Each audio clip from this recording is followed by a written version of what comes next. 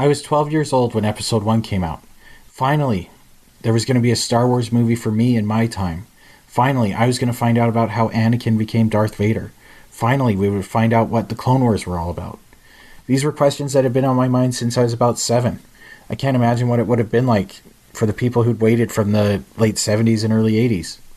There was a major LucasArts media campaign throughout the early and mid-90s that built a lot of hype for a prequel trilogy. It's hard to imagine now, but there was a time where it seemed the sun had set on Star Wars. In 1995, Rebel Assault 2 came out on PlayStation. It included live-action cutscenes with actors in full Star Wars cosplay. This was the first time actors had put on Star Wars costumes and had been filmed since Return of the Jedi. Also in the mid-90s, the special edition versions of the original trilogy were released in theaters. Then in 1996, a simultaneous multimedia campaign was launched with Shadows of the Empire. It was a video game, a novel, and a comic book, all telling a story that took place at the same time as Empire Strikes Back. Rogue One shortly followed on Nintendo 64 in 1998. These games were huge successes. The world was primed for more Star Wars. It stopped being the thing you watched with your dad on the weekend to something that you and all your friends were watching and talking about. For Episode 1, my dad picked up me and a bunch of my friends to see it. He knew someone who worked at the theater, so we got in early and picked the best seats. We didn't need to line up. I walked away feeling totally satisfied from that movie. Darth Maul, Jedi in their prime, pod racing, and the epic battle at the end. Sure, Jar Jar Binks was annoying, but at that time I couldn't say he was any more annoying than Ewoks or other weird Lucas creatures. This movie was made for kids. Star Wars has always been about kids, and this movie was made for me. This was a Star Wars movie of my time, and for that reason it will always remain my favorite. I think it's really interesting that this one is your favorite. Like, this is the most commonly left out Star Wars movie. Oh, people just hate this movie. I know people hate this movie, and I know this movie. I know it has weaknesses. I was the intended audience when it came out, and to me, it was just amazing. Because how old would you have been? Like 13 or 12? Yeah, I was 12.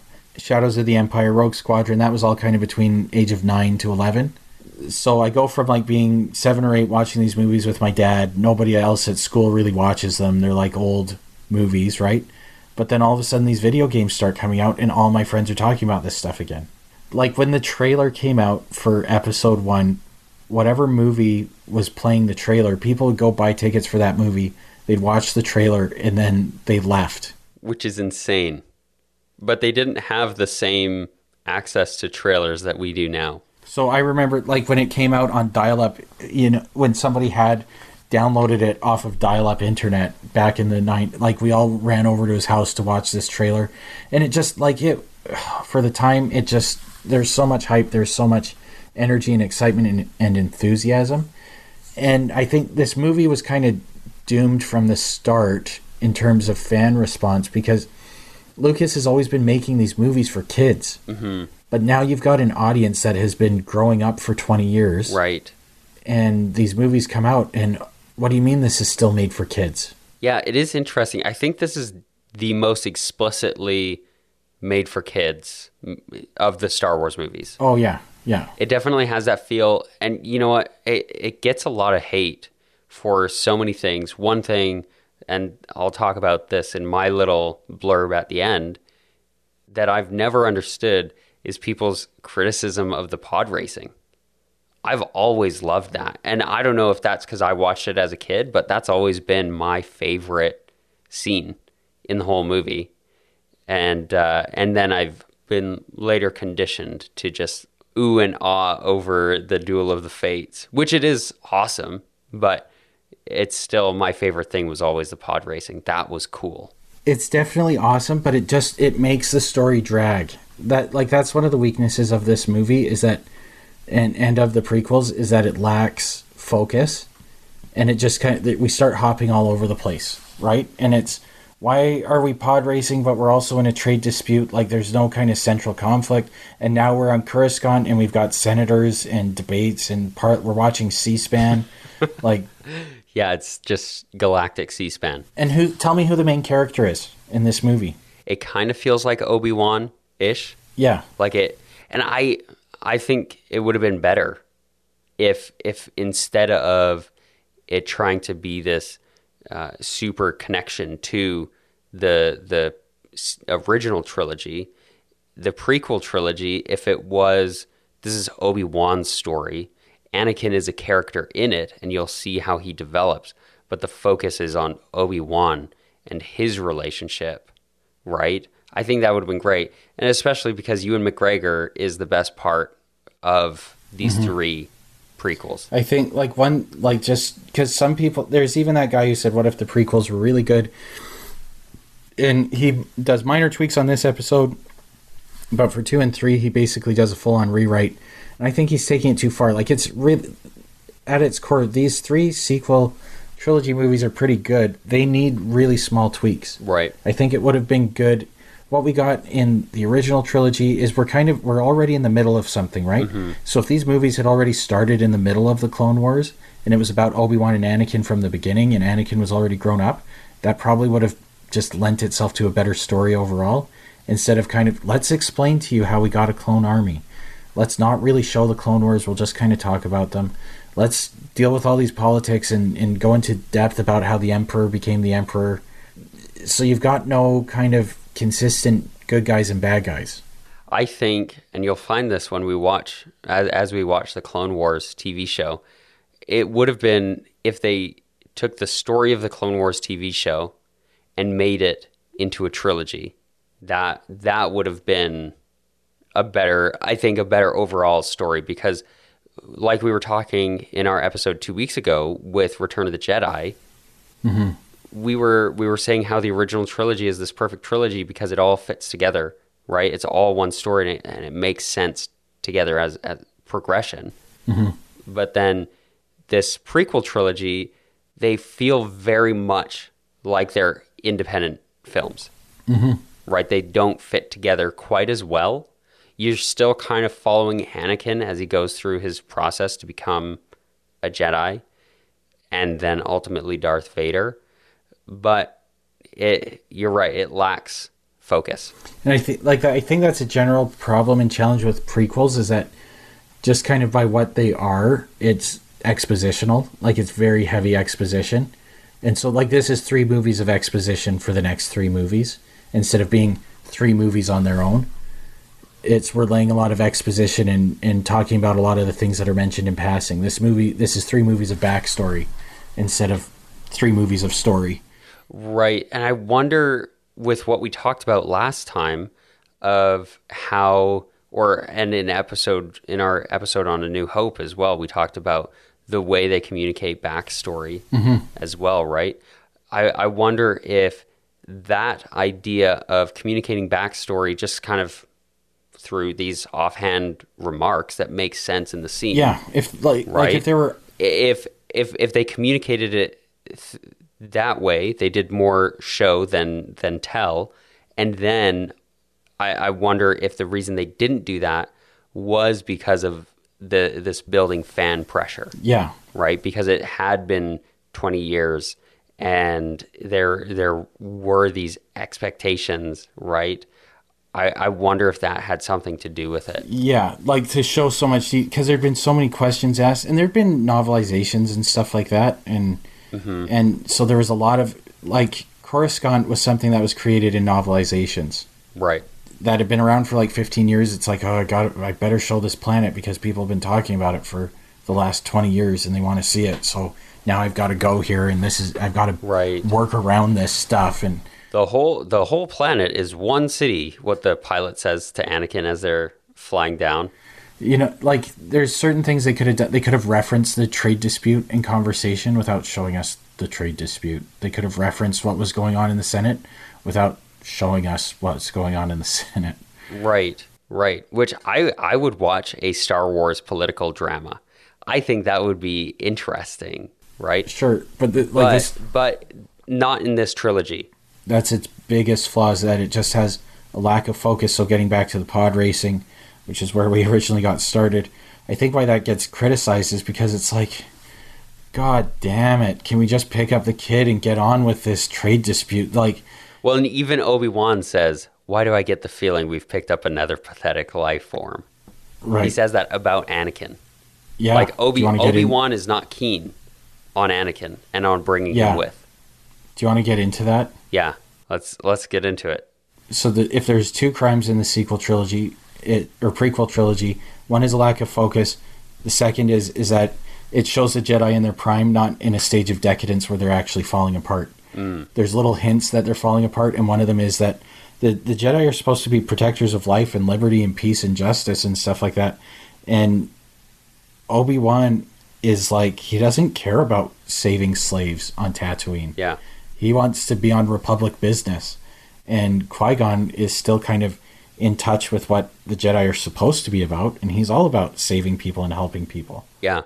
If you would only follow the council, you would be on it. And because the Jedi have always been good guys, you can't, to make the audience believe that they're in a stage of decadence, you have to ham-fist it, I think. Mm-hmm. You have to show them failing. You have to show them getting tied up in diplomatic missions at the cost of saving people. Yeah. Instead of these little hints and tips. So Dave Filoni talks about the Duel of the Fates, right? And he references that comment by Obi-Wan, particularly that the Duel of the Fates is over the fate of Anakin. And how that battle goes is, Qui-Gon Jinn becomes his father figure. And so if Qui-Gon Jinn wins, things are going to go well for Anakin. If they don't, he loses his father figure and all hope. Mm-hmm. Right? So they're fighting for the fate of this kid. But you don't get the feeling that that's what that battle is about. We'd never get a feeling for the stakes, right? Right. It's not obvious in there. Like we talked about 2 weeks ago with Luke's hand being set up as like, this is robotic hand. And then you have the leitmotif in the end, right? But it didn't identify. There was no clear film language that was telling us, hey, this is how it's going to go, right? They didn't make it clear. If you really dove deep into it, you can figure it out. But it wasn't there for the audience to say, we need Qui-Gon to succeed. It was just kind of like, oh, well, we knew Obi-Wan trained him, right? There wasn't that urgency. And it doesn't become obvious that Qui-Gon is right and the Council's wrong. Right. In their approach, because he just gets reprimanded by his Padawan. And it's like, yeah, why doesn't he just listen to the Council? Because the Council's supposed to be the good guys, so why isn't he listening to them? We start to see the weakness of prequel dialogue beginning in here. But there is one thing that I want to say was really, really good and that I appreciated was in the beginning when you meet Obi-Wan and Qui-Gon says, be mindful, Obi-Wan, or whatever it is that he says to him while they're on the Trade Federation ship. It's not done with like a, did you notice this is Obi-Wan Kenobi? There's no wink and nod to the audience, which I feel like is something that would happen now. Yeah. Right? A lot of the time they do this thing where they play to the audience, but I think George Lucas knew that people would be watching this one first, right? You watch 1, 2, 3. And so he didn't do that because then it would just sound weird. Like, when you watch a show, like a comedy show, and there's a cameo from somebody and you're like, I feel like I'm supposed to know who that is. Mm-hmm. Right? And then you go look it up. Who played blah, blah, blah, blah, blah in such and such and such, right? In this, they could have done that and everybody would be like, am I supposed to care who this guy is? But they didn't. They just, this is just my Padawan Obi-Wan. He's nobody. Then they start doing it with other people. That R2 makes an appearance. Here's my C-3PO. Oh, and Darth Vader actually made C-3PO. Oh, Bail Organa of Alderaan has actually been nominated as a chancellor. Blah, blah, like. So it's interesting that you catch on to Obi-Wan's not really getting ham-fisted, but like everybody else is. But they start ham-fisting everyone else. Yeah.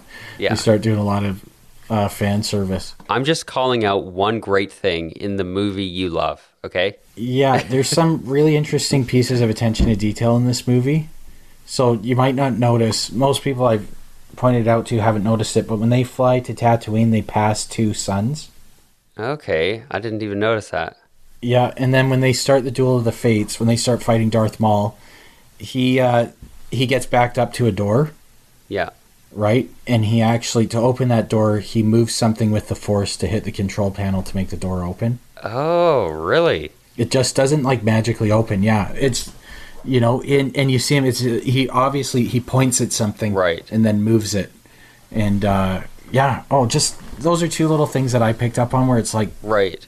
They are paying attention. yeah, very meticulous kind of detail that, yeah, I mean, the Duel of the Fates, Darth Maul, killing off Darth Maul in this movie was, I mean, that lends itself to the lack of focus, and that reduces the opportunity for rising stakes with each movie, is that we don't have a central bad guy. Right. Darth Maul is basically the Death Star. Yeah. Yes, exactly. In this. Do some damage and then get rid of it at the end. And not even that much damage. He kills quite, which I guess, that is a lot of damage. But he doesn't blow up a planet like the Death Star did. But I love, like one thing I didn't pick up on, but how Maul fights defensively to lure and break the Jedi up. Right. To break up Obi-Wan and Qui-Gon. Qui-Gon. Yeah. And then also the thing I was thinking was, why does Qui-Gon let himself get separated, and why does he keep pursuing? Because if you remember, Obi-Wan gets knocked off an edge, and they get separated, and then Qui-Gon keeps pursuing. Qui-Gon doesn't start fighting defensively to kind of stall and wait for Obi-Wan. Maul keeps fighting defensively, backing up, and Qui-Gon keeps pursuing. I wonder if that for Qui-Gon was like I have to, like, he knew what this was about, right? And so he was on the offensive because he thought it was important that he defeat this Sith, right? He wasn't thinking, oh, I can't take him alone. He was thinking I have to defeat him, whether that's alone or with Obi-Wan. I don't think that he thought he was going to win. And I never thought that, even as a kid, because he pauses and meditates at those doors. I think he knew he had to die so that Anakin could get trained by Obi-Wan, because the Council wasn't going to let it happen. He knew it had to be a dying wish, or else the Council would never let it happen. Interesting. And I could see that bit of meditation, because he was the first one, and they get into this at the end of Revenge of the Sith. They mention that Qui-Gon has more training. Yeah, for Obi-Wan. That he found how to manifest himself after death. And I feel like maybe that meditation was part of that kind of final preparation of like, okay, like I need to be able to do this. That's what I always, like, that's what I thought even as a kid, because I've seen Obi-Wan disappear, I've seen Yoda disappear, I've seen them pause and meditate and die. Right. So this guy who's pausing and meditating is also going to die. That's a good point. Well, I guess you're more astute than me. Pardon.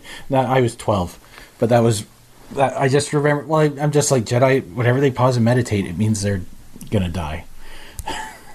So I think, it didn't stand out until I watched it again at how defensive Darth Maul is and how aggressive Qui-Gon is. But it's really, yeah, he knew that only with a dying wish would Anakin get trained. That's interesting. And one thing too, when they say that he's too old to do the training and he's got all this attachment to his mother, that really comes into play in the following films. That kind of like, oh, we don't know. And that explains why the Jedi kidnap babies. Yeah, great guys. Let's talk about Padme. Let's talk about the Queen Amidala. This was like one of my favorite things when they're on Naboo, and the decoy, Keira Knightley, is the decoy in this scene, I believe, and she turns. She's like being requested to do something scary. I forget exactly what it was, but it was at the beginning. She says, "Oh, I don't know if we should do that," and then she looks back at Natalie Portman. She looks at Natalie Portman, her handmaid, and says, "I'm worried about my handmaids." Looks at Natalie Portman, and Natalie Portman's like, "We're brave, my lady." It basically like, you're brave. She's looking to the real queen for cues on what she should do. And the real queen says, you're going to be my decoy and you're going to effing like it. And you're going to put your life on the line for me. And if you watch that scene, just with that, with that in mind, because you don't know upon first watch, you don't realize. But then when you watch it again and you know that she's the decoy and that this is the real queen and that she's calling the shots, I just thought it was a funny interpretation in my head to think that she's like, no, you're brave, you can handle it. Because the decoy originally declines. Yeah. What do you think they're trying to do with having the queen always using decoys and all that kind of stuff? What do you think they were trying to achieve anything with that, or do you think I'm just giving them too much credit? I don't know. I feel like it's just like a politically astute thing. Maybe Naboo has some history of their queens being assassinated. Not that there's like that we live in this cloudy gray world of deception. I mean, that could be it. And it's hard to know what's true. Like, that's me giving him too much credit, I think. Might be. It's a weird thing. I think didn't happen in the other movies. Right. Right, but they didn't have the budget to hire Carrie Fisher lookalikes. and now they can get all the Natalie Portman lookalikes they want. Lookalikes. Yeah. Who ended up being Keira Knightley. Did a great job. Yeah, and nobody could tell them apart when they were in costume. Yeah. I mean, it helps that the Queen of Naboo wears all this makeup. Makeup, yeah. Right, and like these crazy dresses. The one dress where you can see the plug plugged into the wall. Oh, I missed that. Yeah, there's that scene where she's looking out of the window at, I think, Theed's palace, right? And she's got this big dress, and then there's these big lights on the bottom of it. Yeah. There's a cord. There's a wire running from the dress and then behind a pillar to be plugged in and powered and lit up. Okay, I missed that one. Wow. Well, once you see it, you're not going to be able to unsee it. It's pretty funny. So, want to talk about Jake Lloyd and Anakin Skywalker and kind of the worst of humankind? Yeah, let's do it. How that I think, so they cast Jake Lloyd, who's just this sweet little boy, to be Anakin. Yep. And the kid's acting his heart out. Yep.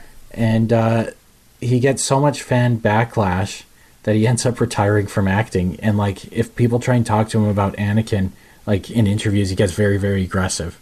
Like, he very much hates this part. He ended up getting diagnosed, unfortunately, with by schizophrenia. Oh, really? Yeah, he's had some challenges. But, imagine being 8 or 9 years old, you get cast in the Star Wars movie, and people in their 40s are writing about how much they hate you on the internet. Right. And he did a great job. As good as he could do. Yeah. Right? And it's like that showed the worst of humanity. I think that was foreshadowing for what Twitter and Facebook would become, is the fandom menace and how people just eviscerate this 8-year-old boy or 10-year-old boy online. Yeah. And it's like, who cares? Yeah. And the same thing happened to Ahmed Best. For Jar Jar Binks. As Jar Jar. Yeah. Yeah. Like, people tore him apart because he got an acting gig and played this character who, Jar Jar is weird. And rewatching that movie, Jar Jar does not look good. Like, it's not good CGI. I mean, for 1999, sure. But, but then people criticize him. Right. And can you tell me he's honestly more annoying than a Jawa, an Ewok, or any of the other weird made-up creatures? Right. I'd say he's too... This is part of the problem with Focus, is that, like, is he part of the crew? Is he not part of the crew? He doesn't really add anything. We've already got the 2 droids. Like, what hole is he filling in here? That's the thing. When you create these characters, especially in these huge fandom things, and then people forget whether they're talking about the character or the actor. And I think Star Wars has a legacy of that. Like, I think that is a huge, thing. I mean, everybody, even Harrison Ford, everybody always asking him, well, did Han shoot first? Mm-hmm. And then everybody's like, oh, why is Harrison Ford such a grumpy old man saying, I don't care? What do you mean, why is he such a grumpy old man? Why should he care? Why should he care? This is not his thing. He was hired to do a job, and he did it really, really well. I've been out of university for 8 years, and if somebody asked me about why I did something 8 years ago, I'd be pretty annoyed. If somebody was asking me about something like in 30 years from now, if somebody says, why'd you do that thing at work 50 years ago? I'd be like, Yeah. like, are you freaking kidding me? I don't care. Yeah. Well, right? and, it was a paycheck. It was a job. Yeah. Like, and to expect them to be an expert on the character Yeah. too. It's like, I didn't write this. Where do you see a writing credit for me? I showed up and I did my job, maybe improvised a couple lines, made some suggestions. I don't know. And that's what Ahmed Best and Jake Lloyd did with their characters in this movie. And people do that with a ton of things. And I also think on the other side, sometimes I think it's hard to separate you from the character as well, because you did your best, right? Mm-hmm. And so I think as an actor, I imagine it would be hard. I mean, as a podcaster, for me, when people talk about, a guest that I have on the show, I sometimes feel defensive because that's my guest, right? I didn't tell them what to say or anything, but it's still on my podcast, and so it makes sense that as an actor, you'd already feel kind of with your guard up when they're just criticizing a character you played, but then it becomes this, oh, they're the problem. They're the problem. Like, you're what's wrong with Star Wars, not this character, you, right? It becomes personal. You, personally, as if you had something to do with this. I showed up to work every day like everybody else. Right. And I'm sorry the instructions I was given weren't great. I'm sorry I was 8 years old. And I think Star Wars has a really unfortunate reputation for when there's a bad character. Jar Jar's not a great character. Yeah, I'd say young Anakin's not a great character. Yeah, and then people take it too far. We could do a whole podcast on toxicity in Star Wars. Yeah. The fandom menace. Yeah. So I'd say, like, for this movie, this is a great standalone movie, I think. Mm-hmm. It really does stand alone because there ends up being too much time between this one and the next one for it really to be carrying the same story. Mm-hmm. Anakin doesn't end up being the central character of this story, which is unfortunate. There's no central character to this story. But on the pro side, I mean, Darth Maul is awesome. The Jedi lightsaber battles are awesome. Even at the time, the CGI was good enough. The pod racing scene, awesome. There's so much in here that is awesome. It's weakly held together. But when you're a kid and you watch it, it is an excellent movie. I think it's fun. Full disclosure, I am not just a prequel apologist. I'm a fan. Don't worry, I get the criticisms. I mean, well, most of them. My dad's dream was always to have a home theater. I remember when he finally got the speakers set up, wires everywhere, and a projector propped up by old books. We put in our brand new DVD copy of Star Wars Episode 1, The Phantom Menace. I had no idea what all this trade dispute nonsense was about. I didn't really care. I was waiting for the pod race, the rearing of the engines, young Anakin's Jedi-like reflexes, and the scheming of Sebulba. I lived for this scene, and I still do. Everything else about this movie is secondary to me.